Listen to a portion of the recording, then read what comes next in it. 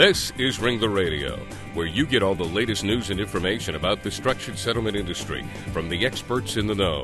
Ringler Associates, quite simply, the undisputed leader in structured settlements for more than 30 years, and the only broker you need. Now join Ringler Radio host Larry Cohen for today's program on the Legal Talk Network. Welcome to Ringler Radio. I'm Larry Cohen, head of Ringler Associates New England Operations, and we're glad you could join us again today as we continue our discussions with high-profile industry experts all around the country. Remember now, you can find all the Ringler Radio shows on our website, ringlerassociates.com, or the Legal Talk Network at legaltalknetwork.com. Today we want to cover a topic that can be a bit complex, but again is very important to understand if you have multiple claimants in a structured settlement case. And we're talking about 468B trusts. What are they and how they'll help in resolving litigation? And to help us sort through 468B trusts, we're thrilled to have as a guest today one of the country's preeminent experts on this and other tax issues, Robert W. Wood of the Wood Law Firm in San Francisco. Rob has an international reputation as a consultant on the tax treatment of litigation recoveries. He has extraordinary broad experience in corporate, partnership, and individual tax matters, and is widely known as the authority on the taxation of damage awards and settlement payments. He's authored many books on the subject and has recently been named by the publishers of Law and Politics in San Francisco Magazine as a super lawyer. Rob, I'd like to be a super at anything, but that sounds pretty good to me. Welcome to Ringler Radio. Thank you. Nice to be here. Rob, let's start with a basic explanation of a 468B trust. What exactly is it, and maybe some of the genesis of it, and what are the basic benefits of it to the claimant? Sure. Well, a 468B trust, and that name, like a lot of things in the tax world, that name comes from the Internal Revenue Code section, 468B. And for your listeners who haven't seen that term printed before, it's 468 in capital B, and the B is not in parens. It looks kind of funny, 468 capital B. But all it is a trust, and there are three requirements. And I'll get to the genesis in a minute. But the requirements are that it be established by a court and approved by a court, and that it be established to resolve or satisfy claims that come out of an event or a series of events, and third, that it be a trust under applicable state law. And there are some refinements of those three requirements, but they're basically really simple. And it is segregated money that, when you talk about the genesis of the 468B trust, segregated money that, think about where the money comes from, it obviously has to come from the defendant or the group of defendants. And it essentially started when, these things trace their origin to defendants who were given a break by Congress so that they could get a tax deduction for a damage payment by paying the amount into a trust instead of paying plaintiffs. Well, why would they want to do that? They would want to do that where there is a large group of plaintiffs and where typically the plaintiffs are going to need some administration time to either fight among themselves or get organized, get a claims procedure in place, and this is the sort of thing that typically happens with mass torts, for example. So that's how 468B trust came into existence. It was not something that was designed to help the structured settlement industry. It was not something that was designed to help plaintiffs. It was something that, at least in its infancy, was designed to help defendants who were plagued with large, typically class action lawsuits, who needed some way to make sure that they could pay over their amount and essentially be done with the case, and the 468B trust turned out to be that vehicle. Yeah, my understanding is also that the defendants get a full release when they pay into this 468B. Yeah, so that's right, and that really, the thing that's, there are many things about 468B trusts that I think are almost beautiful, I guess, from a technician's perspective. And one is as you said, Larry, the defendant here, pays the amount. Basically, they wash their hands of the case. They get a full release. And, of course, really no funny business is possible because it's all subject to court supervision. I mean, this the 468B trust is not some lawyer's trust account. It is basically under the tutelage of the court, which has to approve the documents, which has to obviously approve the form of release, and the court has to even approve each of the payments that's made out of the trust. So it's something that is court administered. Well, obviously coming off the genesis of tax deductions for the defendants and full release for the defendants in mass tort litigation, in the meantime, Congress, as they looked at all that, they seemed to want to encourage the use of these trusts in these mass torts and large-scale litigation. Why do you think Congress went in that direction? Boy, I'm a practicing tax lawyer, and I see the tax laws changing all the time in a whole variety of areas. And I, to be honest, I don't look too often at why a particular change comes in. I don't know why they have become, well, I can tell you my own suspicion as to why they've become so popular. I don't know why Congress has encouraged them. As we just agreed, the genesis of these things was basically the desire to facilitate concluding litigation, that is, to encourage defendants to make the payment and to sort of, to get their tax deduction and to move on. And I think the interesting thing is sort of, it is in a modern, era, and certainly in the United States, you have so many big cases that have gone on for years, and then when they finally get resolved, sometimes the resolution process takes many months or even years to conclude as well. Mm-hmm. Well, you said the court gets involved in the establishment of the trust and perhaps the administration of the trust. How does that work as well? Does the trust have to be in some independent institution, and are there any other requirements that we should know about? Yeah, I think there are a couple different ways that I see 460B trusts funded and founded today. Probably the most common, and I think the traditional use, is when you are really at the end of the case. That is, the case is about to get resolved, typically by settlement, and the defendant or group of defendants, as I said, want to pay over their amount which will ultimately go to the plaintiffs, but they don't want to separately negotiate for individual releases, and they don't want to worry about whether Mr. X is going to get $100 and Mr. Y is going to get $200. They just want to get rid of everyone all at once. And so that the trust process is necessary to have an orderly end to the case. But typically that it's the amount of money going into the trust is already established and that kind of thing. And so there you apply, you create a trust document, and they're usually fairly simple documents, like you might use for the administration of anything else. There are trustees' powers, description of what the lawsuit was all about.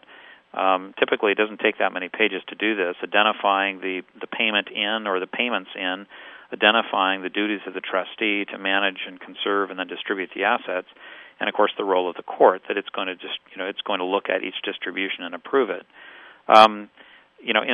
Trustees can be either individuals or institutions. I would say there are people who specialize in being professional trustees in this kind of an arrangement. It's not uncommon to have someone in sort of an administrative trustee that handles all of the reporting and record keeping, and institutions are good at that. But I think the one, I guess, emerging use would be a good way of describing it for the 468B is not filed just at the end of the case, but rather filed and formed long before the case is ending, mm-hmm. and even maybe toward the beginning of the origin of the case. And I think this is something that's new. It's something that's not being done much, but I would think that it would be something that lawyers will be increasingly doing in the future. My understanding is also that as these funds sit in the Qualified Settlement Fund or the 468B trust, if a significant amount of time goes by before they're distributed, there's taxes that build up on those monies. Isn't that true? Oh, yeah. I appreciate your mentioning that. I should have noted that before, Larry. Another very important feature of a 468B trust, another reason for their existence, if you will. And I think when we go back to the traditional use of the 468B trust, which is kind of the mass tort case, where typically defendants wanted to get their tax deduction, make their payment, and move on. The other thing that the 468B trust did and does to this day is provide a mechanism for the tax treatment of the build-up payments, the interest payments. Mm-hmm. And essentially, I mean, you have the trust being taxed as a trust, generally speaking, so that in effect the 468B trust is filing tax returns and so on. It's no longer the defendant's money, because the defendant, as we already said, has paid money in to resolve the case and to get its tax deduction. And of course, we can't, we don't know sometimes who all the plaintiffs are getting the money. Sometimes there are, hundreds or even thousands of beneficiaries. And so you have a mechanism for taxing this buildup at that entity level until it's distributed out. Mm-hmm. Well, after we have our break, we're going to get into a pretty controversial area, which is the whole arena of single claimant 468B, which is given a lot of us pause to think about how 468B is used. But in your opinion, when should you, other than that area, when should you not use a 468B trust? Are there circumstances where it doesn't make sense beyond the issue of single claimant?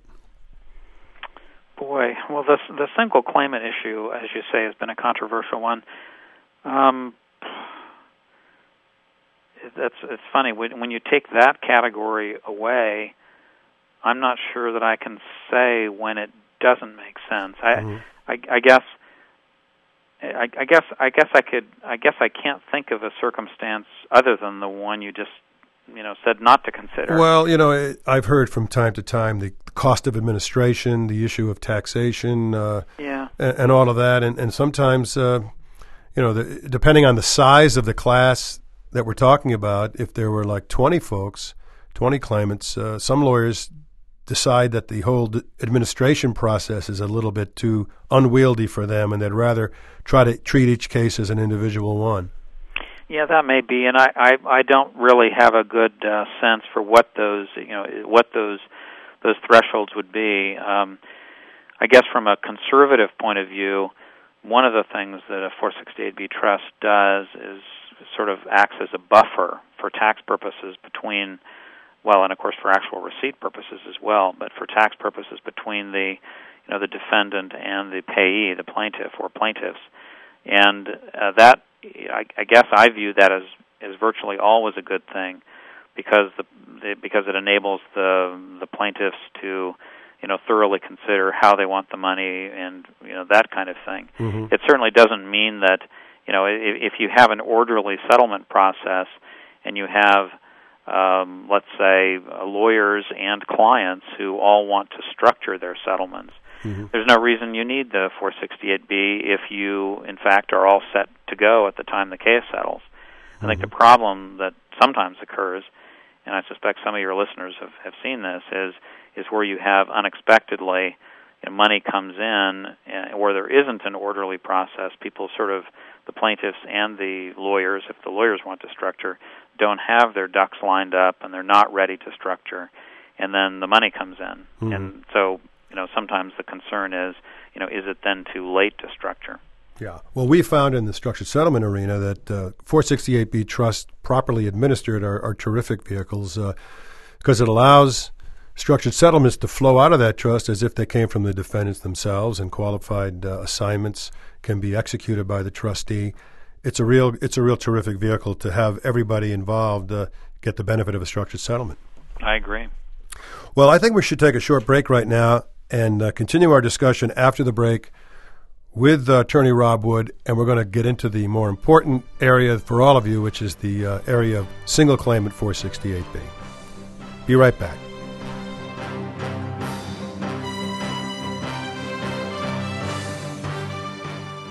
This is Ringler Radio, Internet radio from Ringler Associates.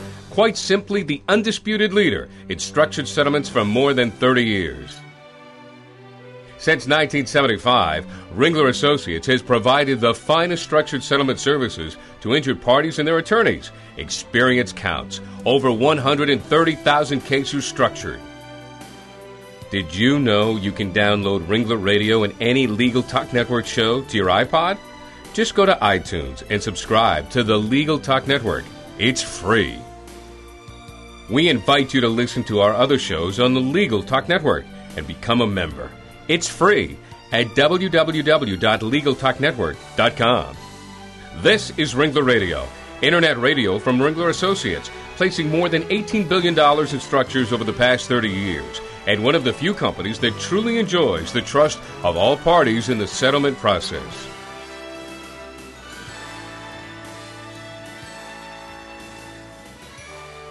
Well, we're back, and we're speaking with Rob Wood, who is the preeminent tax expert on the subject of 468B trusts, among other things. And we're about to get into the rather controversial area of single claimant 468B. Before we do, Rob, I just want to apologize. I have a cold from this nice New England winter we're having, and I'm not lucky enough to be out in San Francisco. No, I'm sympathetic. It's this time of year, I think. We are lucky in San Francisco. It sure is. It sure is. Well, Rob, let's talk about single claimant 468B.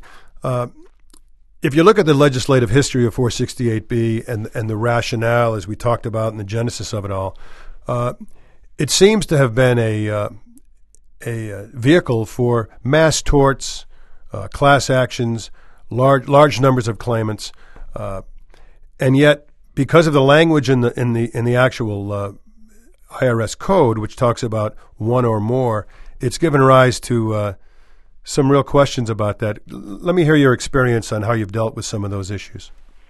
Sure. Well, and I'd have to say that I've talked to, I guess, defense industry and defense and life insurance industry people and people who are sort of working on the traditional defendants side of the table. And plaintiffs-oriented brokers who were decidedly, not on the defense side of the table. And maybe I've made all of them a little bit mad because, my view is that I certainly, as you just heard, I certainly know what the history of 468B is, and it certainly wasn't focusing at all on single claimant cases. And at the same time, I see the statutory language, which, as you just said, Larry, says one or more claims. The regs under 468B say the same thing. I guess from a conservative and cautious, and most tax lawyers are cautious, perspective, what I have to think is, maybe if that's all I knew, I wouldn't worry about it. I think the problem is that we all know that the Treasury Department has been studying this issue really for years now, several years, and they keep saying they're going to come out with something. And what bothers me from a conservative perspective is any time that you're on notice that the Treasury is studying something and they've said that it's a controversial issue and that it's not just a slam dunk of them saying, oh yeah, the statute says one or more, therefore it's fine. We know that they're studying this. And so what I've done, I guess, and maybe it sounds like a bit of a cop-out, is I would not do a 468B, at least if I have any choice, and I haven't done one involving a single claimant. Now, that said, I definitely have used 468Bs where there has not been a mass tort case or a class action. And, somewhere in between would be cases in which there are multiple claimants, where there are 5 claimants or even 2, and it's usually possible to look at a case and to see multiple claimants, even if it's merely the attorney and the client who are both structuring. Mm-hmm. And that's not a perfect answer, but I think you're going to continue to get differences of opinion and different sort of comfort levels on this issue. What I think is just my personal view is it's not a good idea. I know some people do it, but I don't think it's a good idea just because I think it's playing with fire to use a 468B where no matter how you slice the facts, you've only got one claimant. Will the IRS go after you? I don't know, but I wouldn't want to be the test case. Mm-hmm. One of the areas that again is controversial to an extent is if the amount of the award to be given to an individual claimant in the class has already been determined prior to the establishment of the 468B. I know some lawyers say that if the dollar amounts per claimant are already established, there's a problem with establishing a 468B, and it only really should apply and be set up when there is this unknown proration among claimants that has to take place later. What's your feeling about that? Yeah, that's an interesting one. I think that's maybe a lesser magnitude of controversy than the one about single claimant versus multiple claimant. And I admit I may be glossing over a significant issue here, but I just would say that my own view is that what I believe, Larry, in that sort of second debate you're referring to, you're talking about the language of the regs, which speaks to whether you have, let's assume you've got multiple claimants, so we don't have that fundamental issue. But the question is, are there claims that you're resolving? In other words, we all know that if you have 5 claimants and you have a defendant, that you could have the money sitting in a trust, for example, and the 5 claimants would all be getting something. And I guess on a simplistic analysis, I'd say, well, gosh, that's multiple claimants. That should work. And so, the question I think you're asking is, does there have to be some issue between the 5 claimants, as either a disagreement among them or some procedural allocation that has to occur before the trust determines who's going to get what? Yeah. And I think the answer to that is no. But I'll admit I've heard the argument made.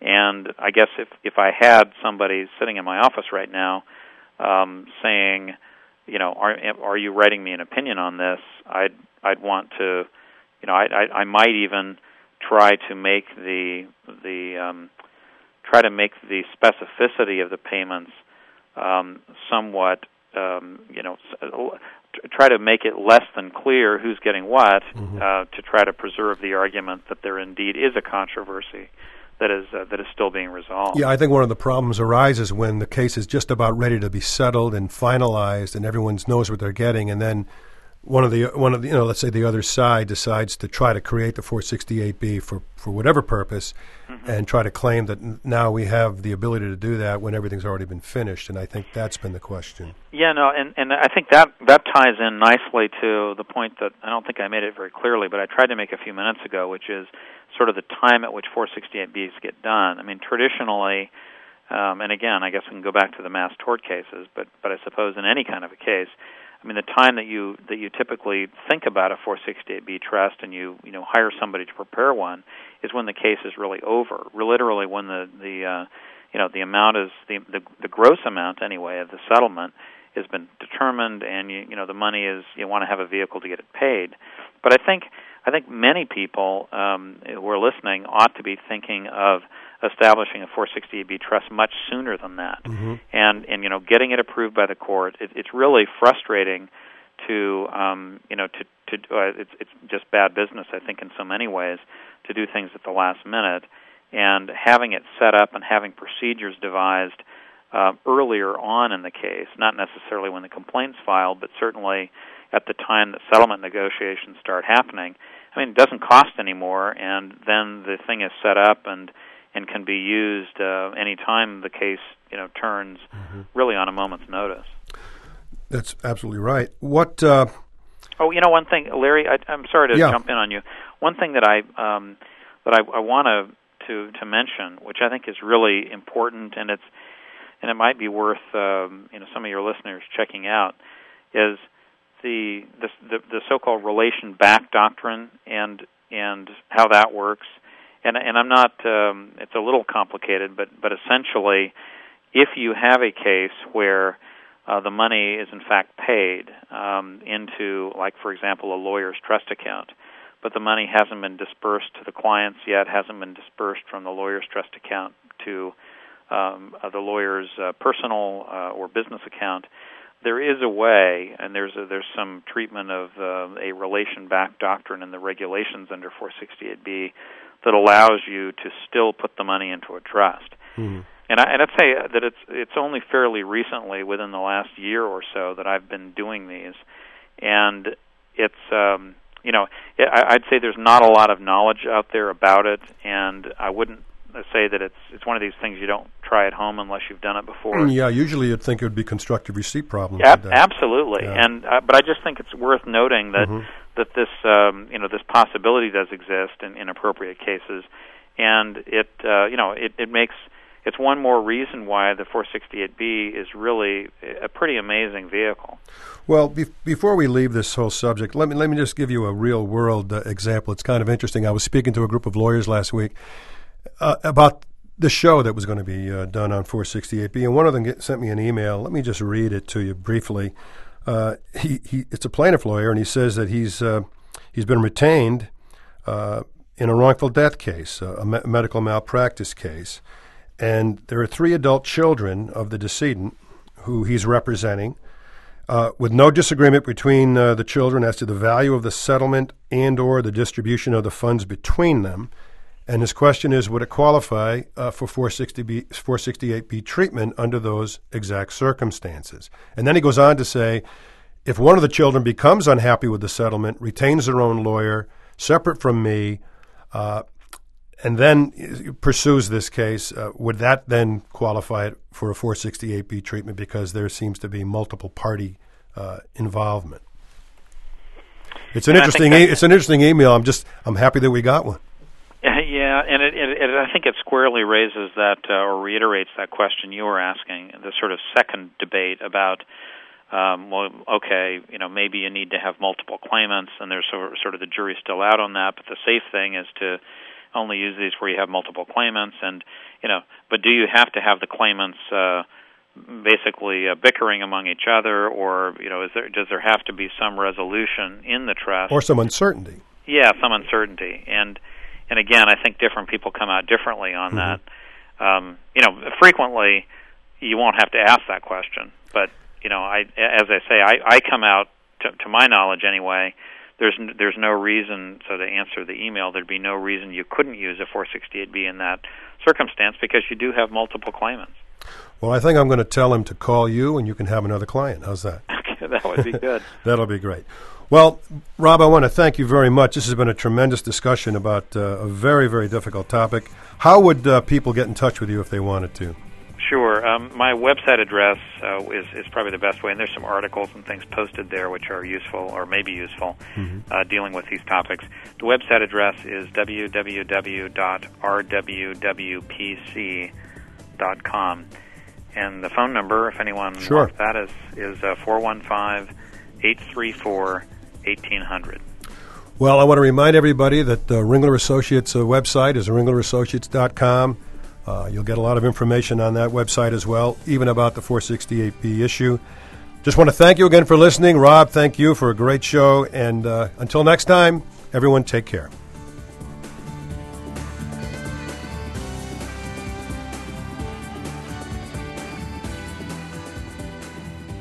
Thanks for listening to Ringler Radio. Ringler Associates. Experience counts. Since 1975, Ringler Associates has provided the finest structured settlement services to injured parties and their attorneys. We hope you'll join us for our next program on the Legal Talk Network.